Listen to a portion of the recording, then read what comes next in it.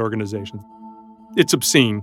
The IRS does not have the people to do the job that they are asked to do, and it is thoroughly overwhelmed, and it opens up a space for con men to enter. And of course, with such a lack of oversight for these nonprofits, the parents were able to take advantage too.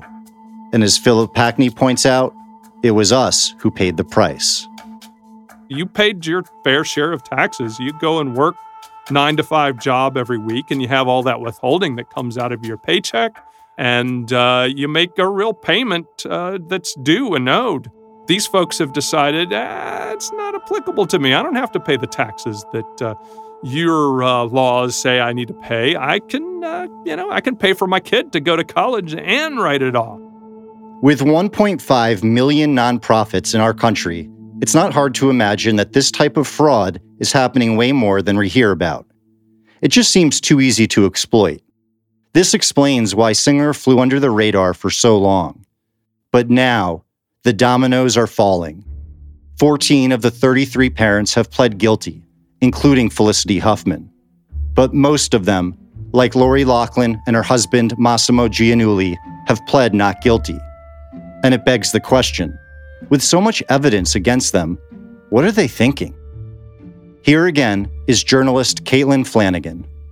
So this class of parents, I know them really well. We're here in Los Angeles, and when I came to this city 30 years ago, I worked at sort of the top private high school, and I was a college counselor there.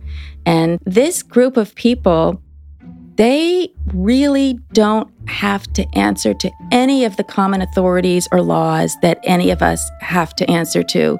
When they want to fly somewhere, forget about showing up 2 hours early, forget about, standing in line at security, forget about your flight getting canceled, forget about getting squashed into, super deluxe economy.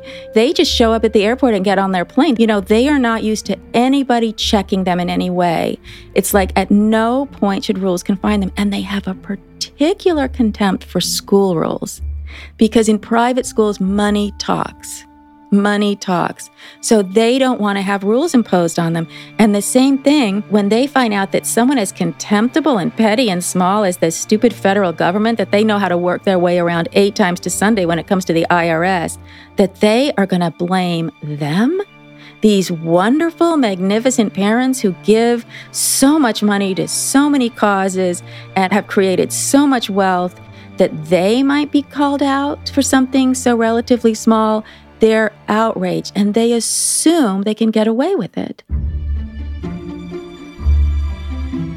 These guys, they could not be more effed as far as their case goes.